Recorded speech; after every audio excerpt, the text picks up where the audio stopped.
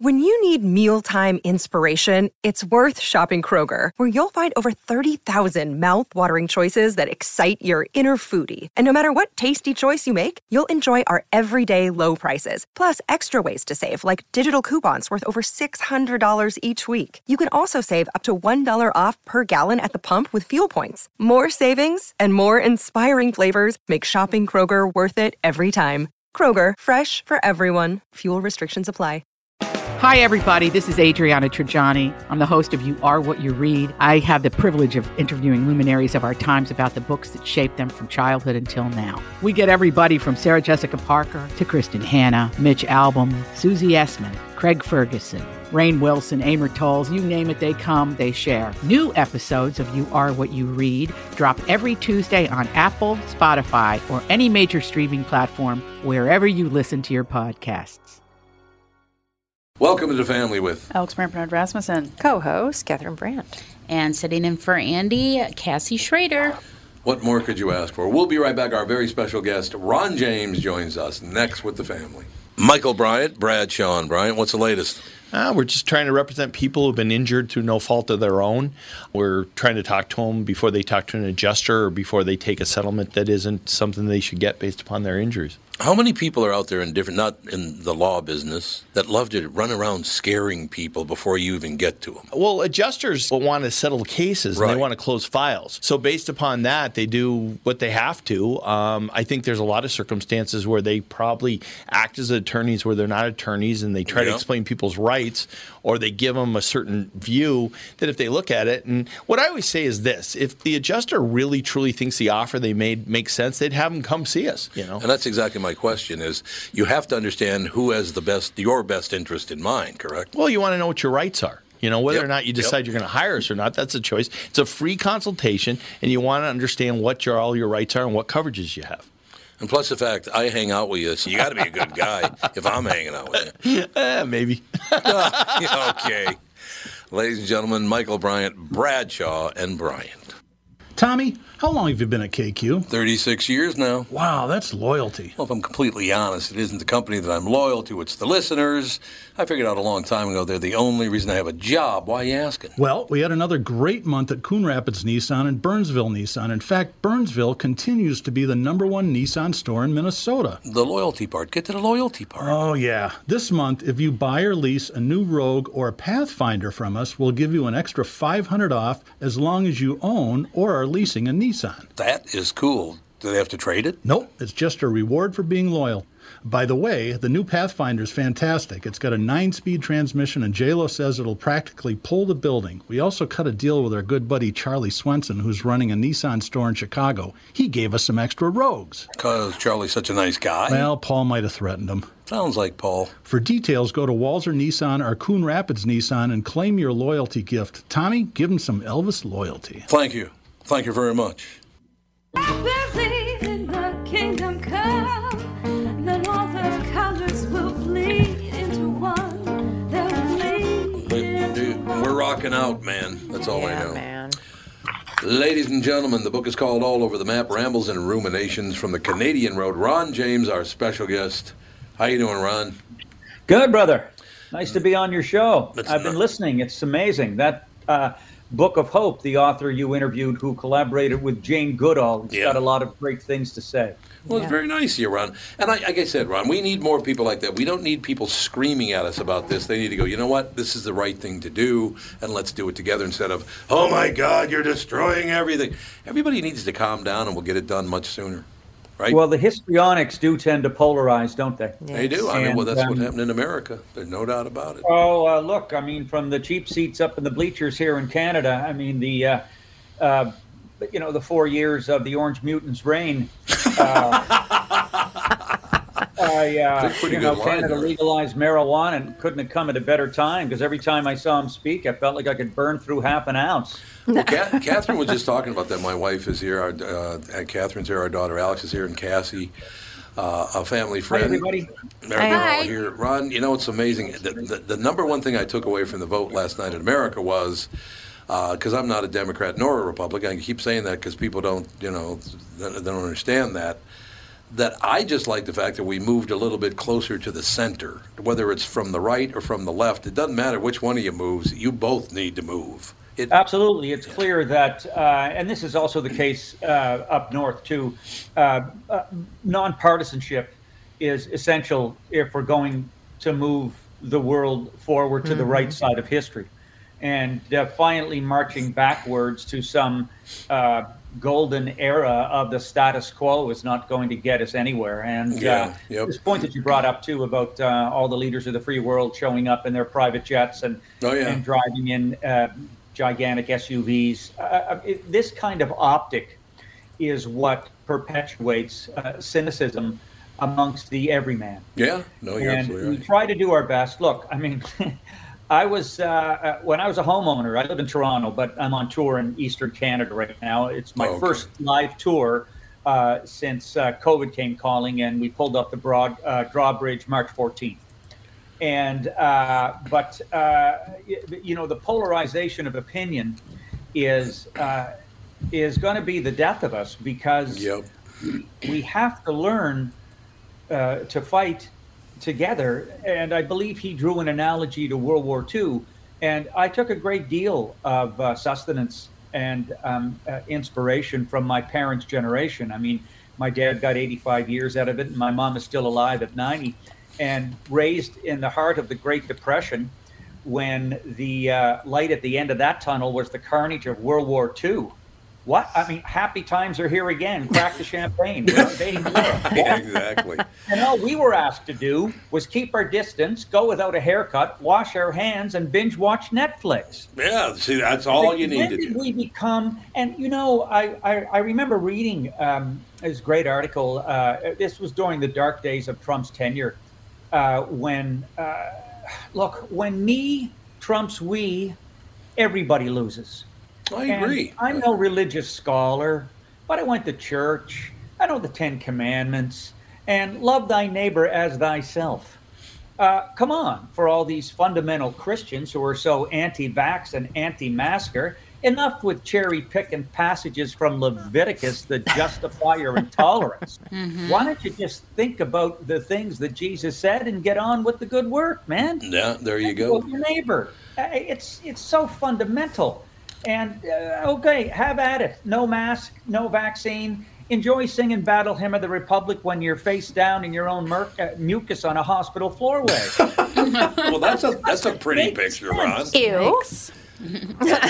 You know, Ron, I got to tell you something. You're talking to a family here. Catherine and I got married 37 years ago. It's coming up. Congratulations. And we came to Canada for our honeymoon. We flew into Calgary, then drove across, went to Lake Louise and Banff. And you are not going to find Americans that love Canada more than the people in this room. I'll tell you that.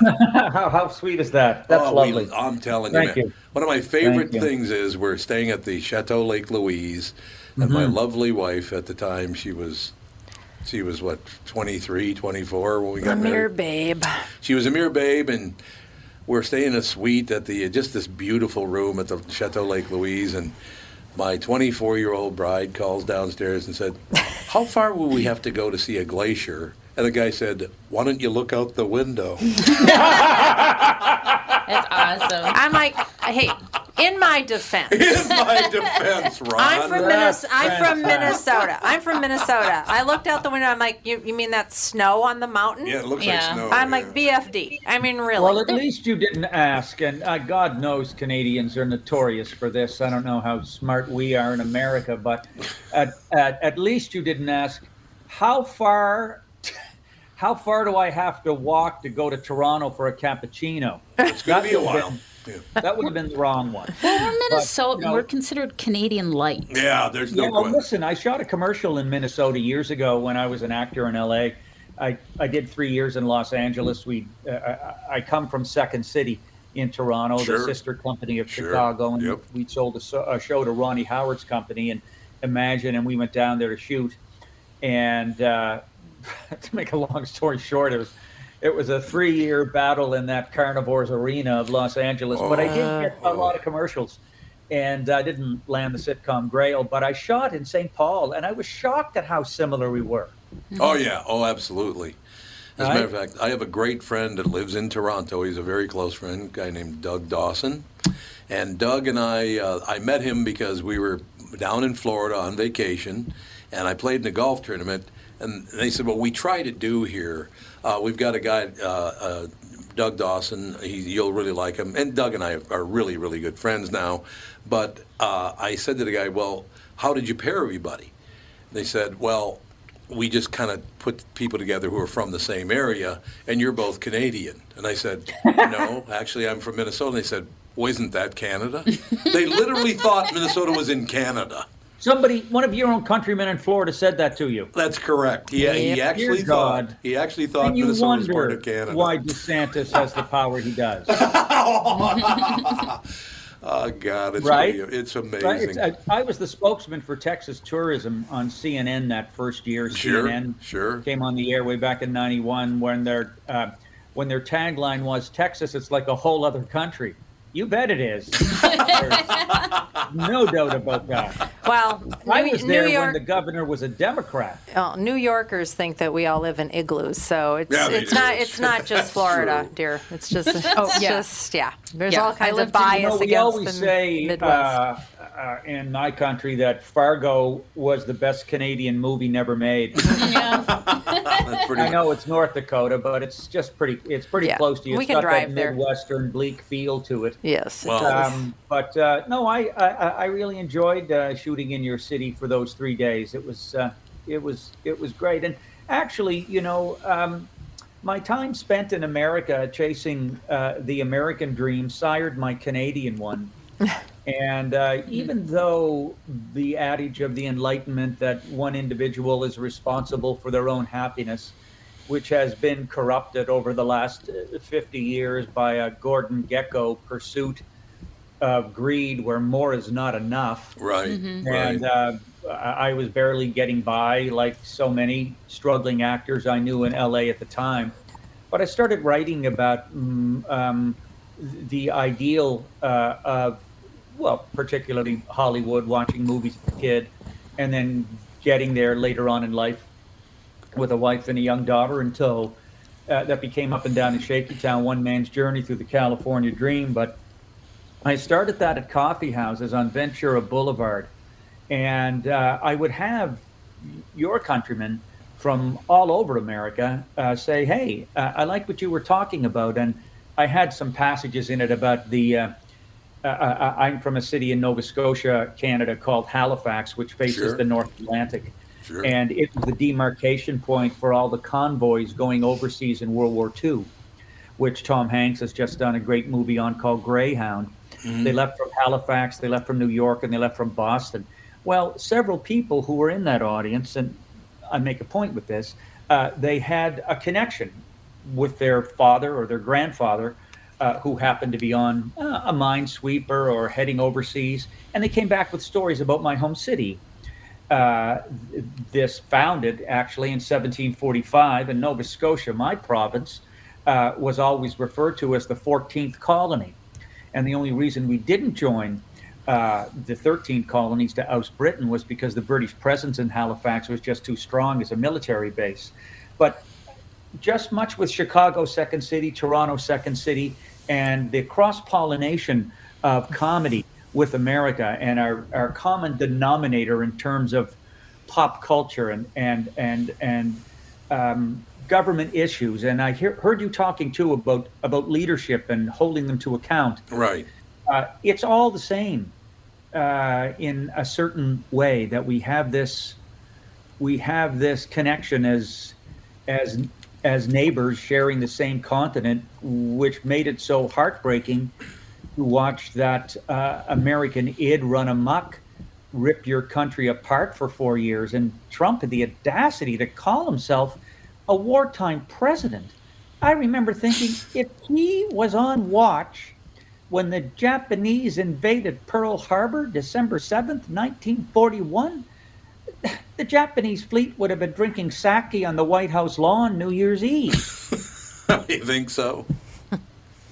It was just Ron, I got to be honest with you. We're not doing really well with presidents in the United States of America. I'm not a big fan of any of them, to tell you the truth. God, it's embarrassing. Well, they certainly have.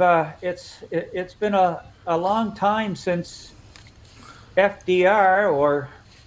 I mean, George I don't know Washington. Like. I mean, FDR seems to be the guy that tells us. Pardon me? I said, or George Washington, for that matter. Or George Washington, for that matter. But, that guy owned slaves, too, right? Yeah, well, exactly. I was reading an article in The Guardian the other day where I dropped into Mount Rushmore when I crossed America. I drove down.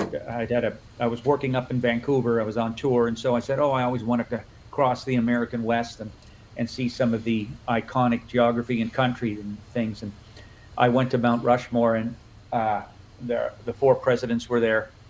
And I heard this father talking to his son, and the father said, the father said to the son, who was about 12 years old, "There's a head missing up there." And the son said, "Yes, Father, and I know who it is." And the father said, "Who?" And he said, "Jesus Christ." And I thought, wow, man, when you've got the interplay and the interconnection of religion with politics at that level, it's pretty hard to, if all your actions are justified according to biblical mandate, it's pretty hard to move the world or to move the country in an impartial, exclusively political direction, because everything can be justified that way. Mm-hmm. Mm-hmm. Am I walking a fine line here with you folks? No, not at all. The only thing that I'm a little distracted by, Ron, is I'm still pissed off that in Minnesota you have to drive south to get to Toronto. that upsets me, Ron. I know. To tell you the truth, I was pissed off when I heard that. That's what I'm telling you. Yeah. God, you're gonna go well, that the border far was closed. south. The border was closed for the longest time. Yeah, and, that's true. Yeah. My girlfriend and I are heading to New York City now after my tour is over, just to see some friends and such, and be in that exciting metropolis, see some plays and things, and sure. We're going to need a negative. We're going to need a negative test here before we go. We're going to need another one in New York when we come back, and we need, of course, our vaccine proof. But that's a huge thing for our borders to be open again. Oh, right? it is, yeah. Mm-hmm. Yep. Yeah, it is. And it was because, of course, one of the beauties of living in America is, you're still in your own country when you go to Arizona in February. Oh, that's true. It is. Not so up in the Great White North. But I made my living in Canada, and I have to get back to this because it was such a definitive moment for me as a kid to be meeting Americans for the first time, and it's funny that my Canadian dream was inspired by the American one, because I remember my folks and I used to go camping when I was a kid in one of our national parks, which is way at the terminus of the Trans-Canada Highway in this beautiful idyllic corner of the country called the Cape Breton Highlands National Park. And it was at the height of the Vietnam War, when the highways were filled with knapsacked, tie-dyed travelers who'd thrown their hum to the merciful hum of the highway, looking to escape the southern draft. I guess the Clyburn Brook filled with trout had a healthier rain than the Mekong Delta. Anyway, there were these squatter camps all over the place. So that was one section of America who was a 12-year-old, 13-year-old kid. I thought, wow, was that ever cool, man? You're having sing-alongs every night. Look at that dude. I think that's Bob Dylan. And someone would say, that John Lennon was here last night. And you'd believe it, right? Yeah. Anyway, yeah. And then the families came. And, oh, my gosh, they had this magnanimous strut, this confidence that came from being a member of the greatest nation on earth, with this post-war confidence and a booming economy, despite what was going on in Southeast Asia. And they pulled into the campground in a 60-foot chrome-plated, hermetically sealed Airstream living unit. And I remember looking at that as a 12-year-old kid and thinking, dear God, it's the Jetsons. Oh, God, thank God for that. And they invited our families over to their Airstream trailer, and they gave the kids a tray of grape tang. I remember looking at the grape tang thinking, oh my God, I haven't even seen the orange stuff yet. And when Neil Armstrong walked on the moon that night in July of 1969, they plugged a color TV into the side of their Airstream trailer. Oh. And we watched America take one giant leap for mankind. How cool was that? Oh, That's that is amazing. awesome. And we were camping in a canvas trailer that I wasn't allowed to touch the walls of when it was raining, or else it would leak. Well, there you go. So needless to say, there was something going on south of the border that we weren't getting up here. I could order a two-man sub. In America, in the Sergeant Rock DC comic books, you could order a two-man submarine that it said good for up to under 6 feet of water. Oh, well. Border void in Canada. The only thing you could get here in Canada in February was pneumonia. But I found out later, this is the beautiful spin of American advertising, right? That somebody years later or something like that tracked these ads down that used to be in the back of comic books as a kid, like see-through walls, those kind of things. And apparently the two-man sub was a little cardboard box with a toilet paper roll as a periscope. Oh, sure. Absolutely. Won't go far. Absolutely true. So you made an impression on this young kid, and which is the only reason I'm talking to you today, and the only reason I wrote the book. Ron, I got to ask you a question, because I was talking to Bill Engvall earlier today, and I've loved Bill for a long time. He's the nicest guy in the world. Do you think that Ron James and Bill Engvall, do you think comedians will bring us back to normalcy? Because, boy, you couldn't make fun of anybody. You couldn't joke around. You can't, even Dave Chappelle got attacked. I do believe that comedians are going to bring us back to normalcy. I think it's the only way we're going to get there. Well, I will tell you, and I believe this strongly, that one has to move the world to the right side of history and be progressive in their opinions. And it all depends on what targets you're picking. Satire punches up. Right. It doesn't punch down. Right, yes. It topples the man on the golden throne.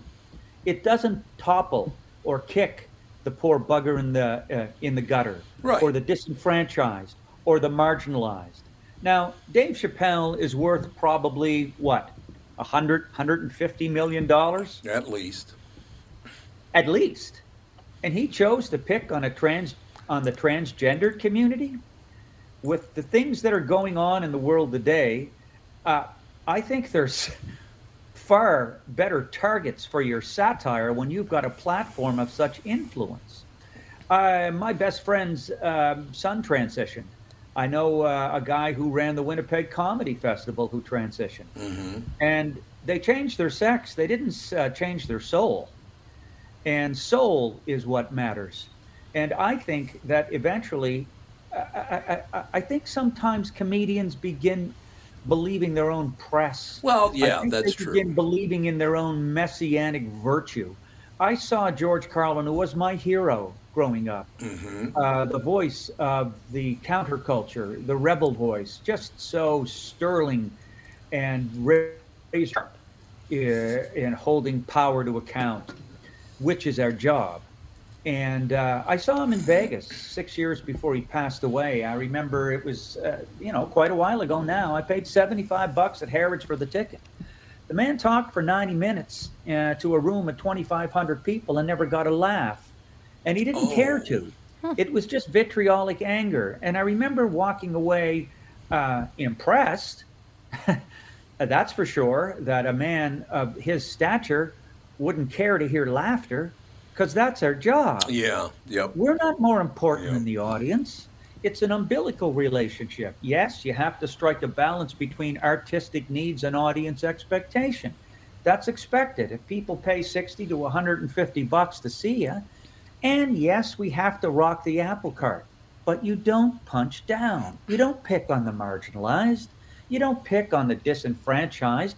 In fact, a case in Canada just went to the Supreme Court. A comedian from Quebec, a province notorious for their sense of entitlement. I'm just going to say this. Entitlement. It's Bill C-21, no religious headgear anywhere in public. And I know they had a hard go under the yoke of the Catholic Church for all those years. But basically, it's racism disguised as nationalism under the guise of preservation of French culture. Anyway, this comedian decided to pick on a kid who was born with a genetic abnormality, which was an inordinately large head. And he became a bit of a cause célèbre in Quebec. He ended up going to Rome and singing for the Pope, and he was on TV all the time singing. Anyway, the guy decided to pick on him because he was ubiquitous and he was showing up all the time. And I guess this kid, 12 years old, mind you, couldn't defend himself, got on this comedian's nerves. And I thought, anyway, the kid was bullied relentlessly in school. He was pilloried. He fell into depression, contemplated suicide. He was the brunt of this clown's quote unquote comedy. His parents took the case to the Human Rights Court in Quebec, which should have been civil, actually. They should have just sued the guy for defamation of character. But that's a hate crime, period. And so it went to the Supreme Court of Canada, and they voted 4-5 in favor of this comedian. Now, this opens a door, and there's been an op-ed in our national paper, the Globe and Mail today, as uncomfortable as the decision was, that it's a victory for freedom of speech. But if you've ever been to a comedy club and seen the number of hacks and number of wannabes who stand in front of that microphone and remember, they answer to no one and berate everybody and anybody. So it's open season now, and it's been sanctioned by the Supreme Court of Canada. So it behooves the comedian himself to set the standard as to what will be the subject of his satire. And for me, it's not a 12-year-old kid with a genetic abnormality. Right. Nor is it transgendered people. Especially when you're worth, I mean, how much money is that guy worth? It's like Seinfeld picking on Bobcat Goldthwait, because Bobcat Goldthwait used to use that voice, right? Yeah. Come on, Gary, you make $55 million a year. Go buy another car and put a rich comedian in it with you and get a cup of coffee. Did you watch Chappelle's special? Did you actually watch it? I watched a bit of it, and I just found it self-indulgent. Because I have not seen it. And I do know some people that have seen it, and including people that are very progressive, far left. And they said, and I don't know what to think about this, they said if you watched the whole thing, that you would not have been offended by it. It's the sound bites that people took that made it look really, really bad. I don't know. I haven't seen it. I don't know. And I mean, I'll give it a second chance. I don't know. I don't know either, because it is such a hot button issue. Look, the most important part of a comedy show, okay, is the first 10 minutes. Yeah. That's where you set your tone. Sure. That's where you bring the audience into this cocoon of comfortability. But there are two classes in stand-up these days. There's one where you want to make people happy. Personally, just me, I want people leaving the theater feeling a hell of a lot lighter than when they walked in. Yes, it's not my job to put another brick on their back for the life journey. It's mine to lighten it and to make sense of the chaos we're all walking through in the language of laughs. Not just polarizing opinion, of laughs. I think Bill Engvall does that. Yep. That guy that you just quoted, and I can't condone the once again, I can't condone the messianic purpose of a stand-up act that you have the final word on everything. But there are two schools of thought. There's one that's mine, which is you got to give everybody a good time and make sure they leave laughing. And then there's the other school of thought where you got to rattle them and you got to unsettle them. But it's how you chart that course. And I think if you chart that course with with conviction and compassion, it's a different thing altogether.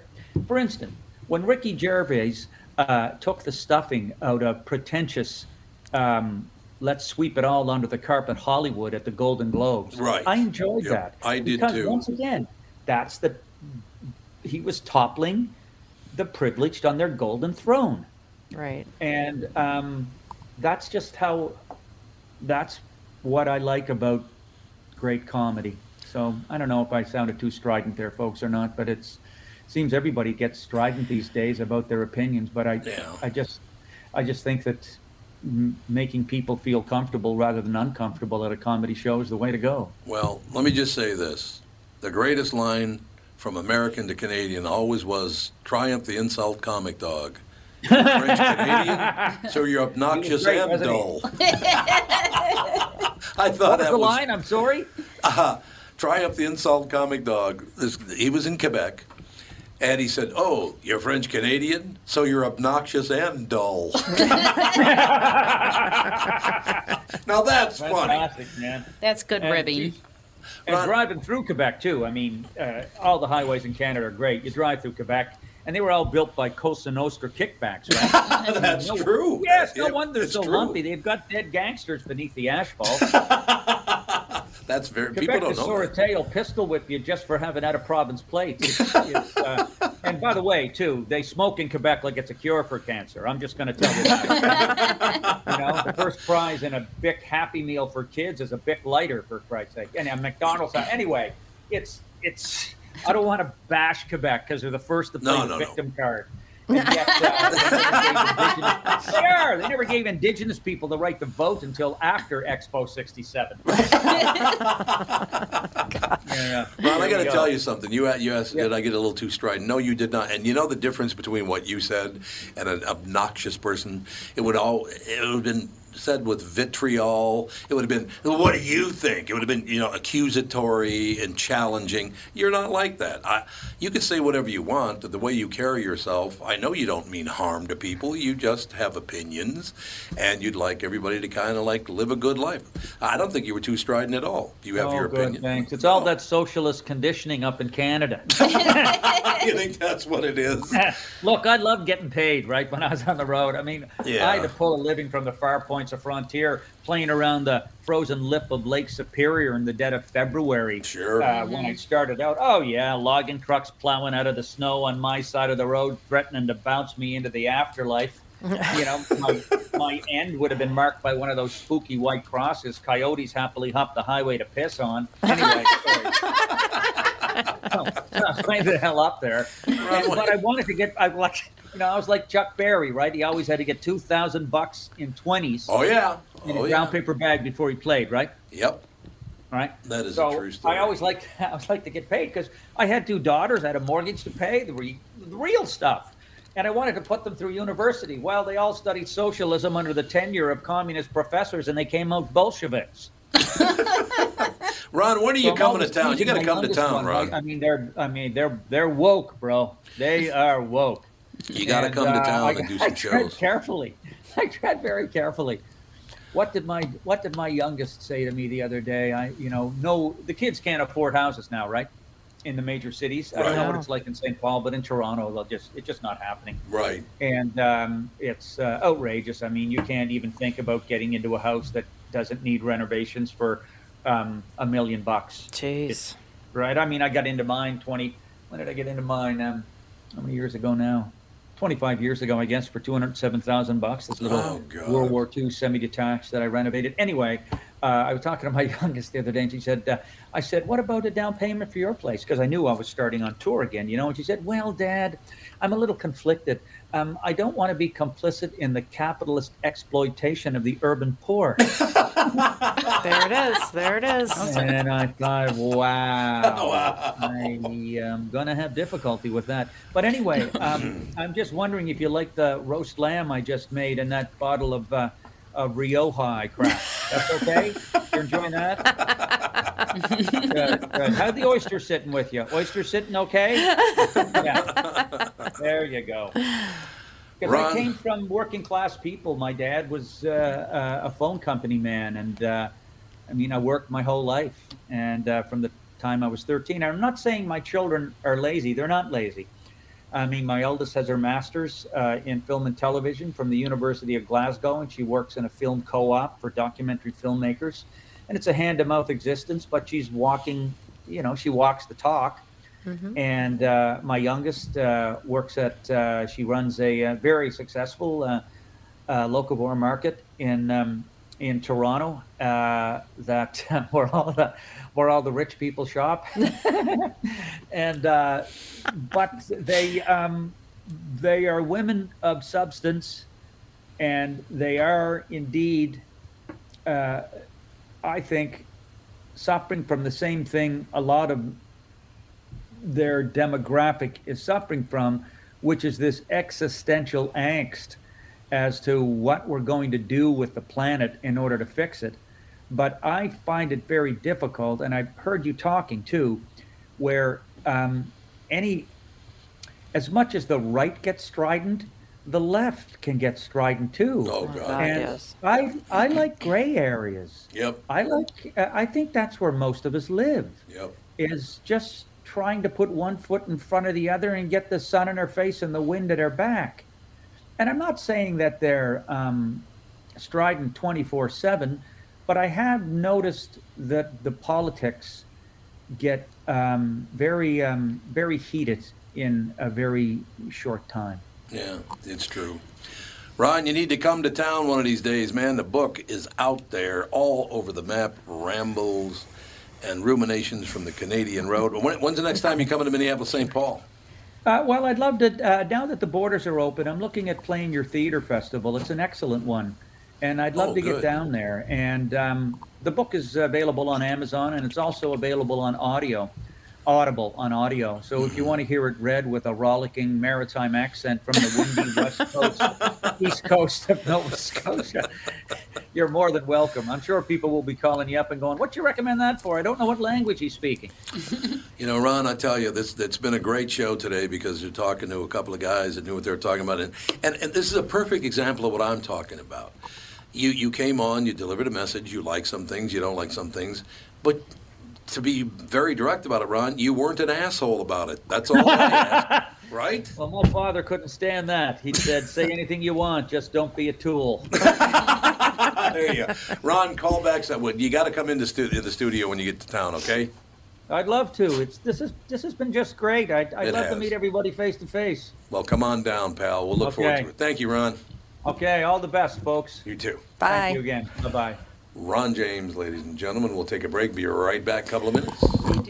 Hey, it's Tom, and thanks to Profile, I've lost over 100 pounds. Yeah, that's right, over 100 pounds. I've been talking about Profile, and I'm telling you, I feel fantastic. Profile helped me, and they can help you too. So now that I've lost that weight, it's time to maintain and keep the weight off. You've heard me talk about Danette, who helped me lose the weight. She's now guiding me to maintain keeping the weight off. She's been incredible, and I can't thank her enough. She is great. You should really reach out today. Profile will set you up with a free, no-obligation consultation. No reason to wait any longer. Like I said, it's an absolutely free consultation. Check them out at profileplan.com/Twin Cities.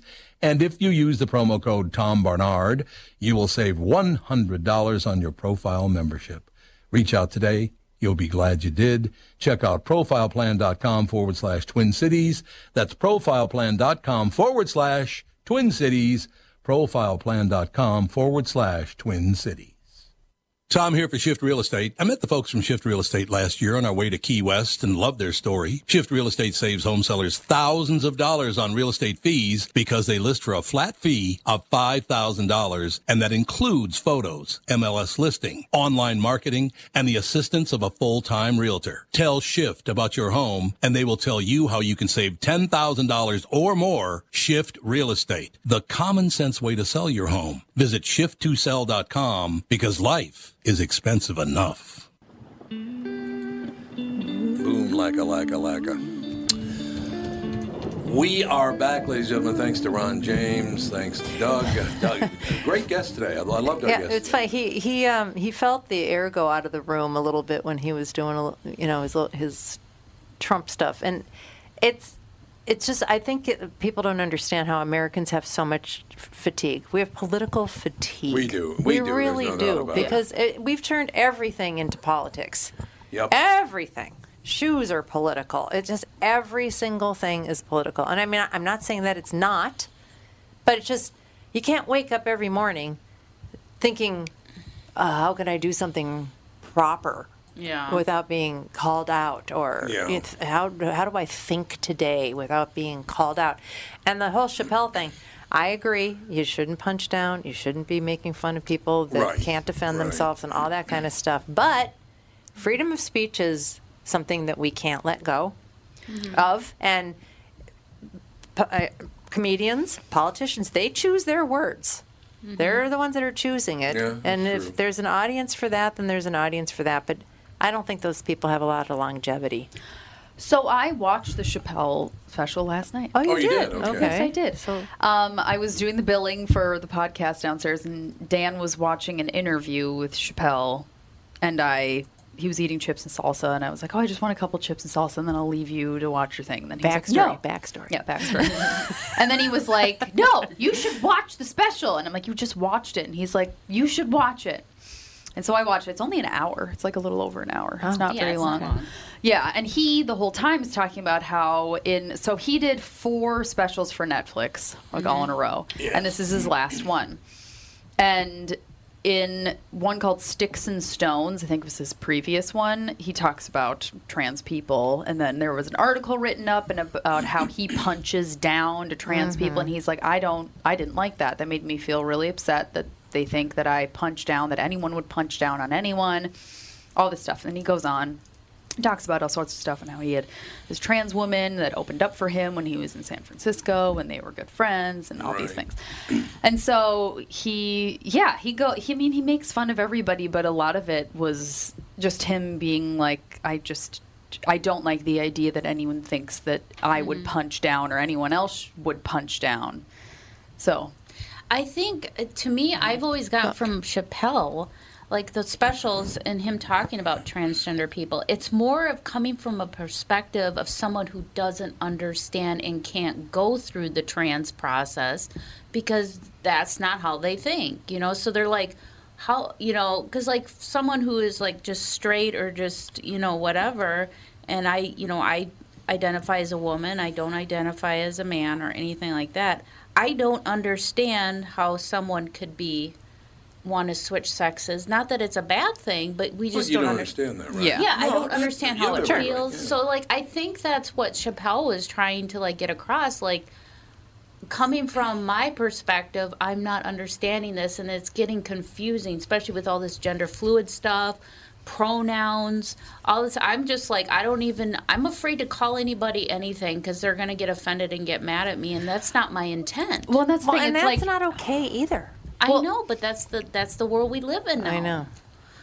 But so the special, did you feel like he was punching down and making making fun of transgender people? That was his whole intent. So he made a couple jokes about trans people, but he made jokes about feminists and white people and like everybody. Yeah, like everyone. He made jokes about everybody, but then he got into like the serious stuff, and he's like, "No, listen," and he's like, "Where I stand, I think that gender is a fact.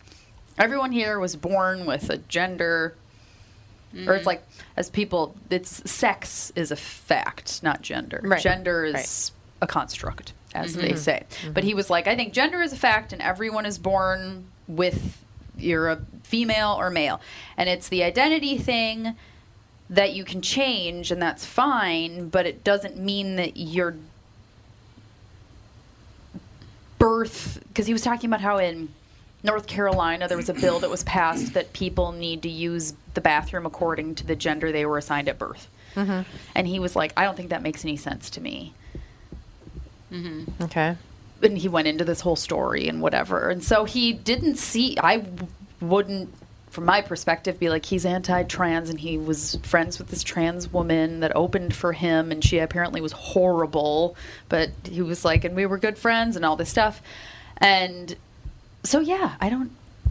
So you didn't feel what everyone's yelling about. Well, but I think I could see where people would think that because he does make jokes about trans people, but he makes jokes about everybody, and you have to, with comedy, be able to be like, it's not serious. Like, this isn't how he actually thinks, because then he goes into how he actually thinks, you know? Mm-hmm. So it's like, yes, if you just take one of his jokes about trans people, you would be like, you know, if you were really upset about the treatment of trans people. But he was talking about how, so there's that rapper DaBaby. Mm-hmm. He once shot and killed a black person in like a Walmart or something in North Carolina. Like killed, didn't do anything to his career. Dave Chappelle, he says this in his special. He's like, didn't do anything to his career. But at a concert like a year or so ago, he made a bunch of horrible comments about gay people and how they all have AIDS and stuff. Oh, okay. And then they canceled him. DaBaby got canceled. And so he's like, Dave Chappelle, he's like, I just think it's crazy that you can shoot and kill a black man and it does nothing to your career, but you make gay people upset and you no longer have a career. He's like, that's where it doesn't make any sense to me. There's no balance. Yeah. He's like, how does this line up? Okay, I have a question. Yes. I already brought up the Tesla deal, the fact that we own the first Tesla in the state. But on the other side of that, years ago, many years ago, we had a woman to man and a man to woman, two transgenders in the KQ studios, and interviewed them about what that was all. This was a long time ago. Not one call from any politician, any progressive, any whatever, saying, "Bo, that was very bold," because we did get calls saying, "What the hell are you doing that for?" Yeah. Not one person called and said, "Man, you should be proud of yourself for giving them a voice like that." This was long before anybody gave a rat's ass about it.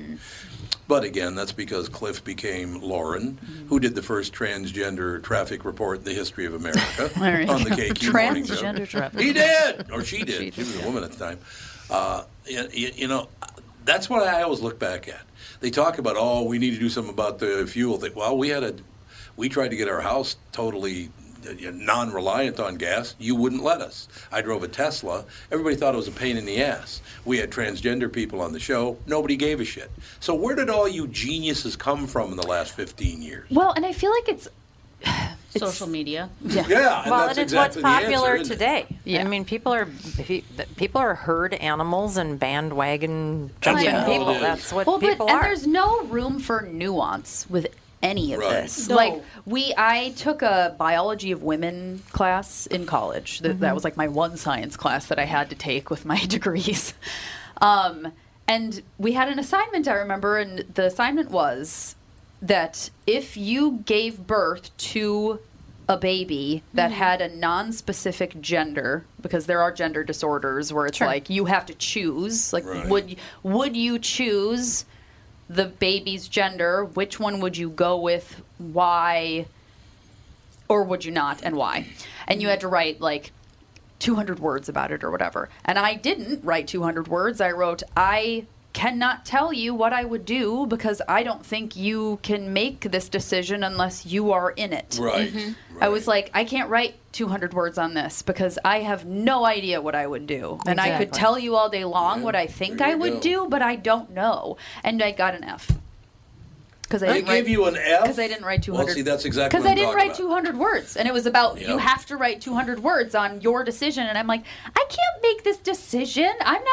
You can't say what you would do unless, I mean, parenting teaches you major league that you have all these like, oh, I'd never do that. Or, oh, I can't believe that they would do that. And then you're doing it because you're just like, this is what you got to do to survive. Reality hits you right in the face when you got kids. Yeah, so it's like I could never, especially with that big of a decision. I'm like, I'm a 19 years old in this college class. Yes, I would choose my baby's gender because of X, Y, Z, and you told me to, so I have to. I'm just like, this is ridiculous. There's just no room for conversation or intellectual conversation anymore. I could easily just go on Facebook right now and put a very innocent question about a transgender, like, just something basic, like I want to know, I want to be informed, like why do you guys feel that this needs to be like this?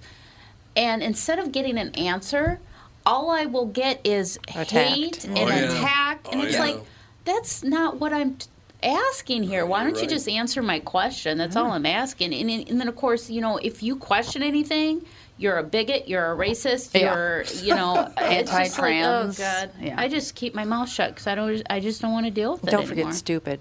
Oh, yeah, stupid. Yeah, don't forget stupid. Ignorant. But why don't they bother to look at the history? That's what I'd like to know. I don't know. They don't ever bother to look at anyone's history. They judge you on what you just said today. I know, because everybody's live in the moment right now on their phone. Yep. So judgmental. Everybody's They just so don't judgmental. have any type of constructive concept at all. At all. And it's just like, people just have just this knee-jerk reaction to everything now. They do. So, I don't know. God help us. I know if we go one more minute, I have to pay overtime, so we got to wrap it up. Okay, all right. Union boss is right outside the door. Knocking on the door. We'll talk to you tomorrow with the family.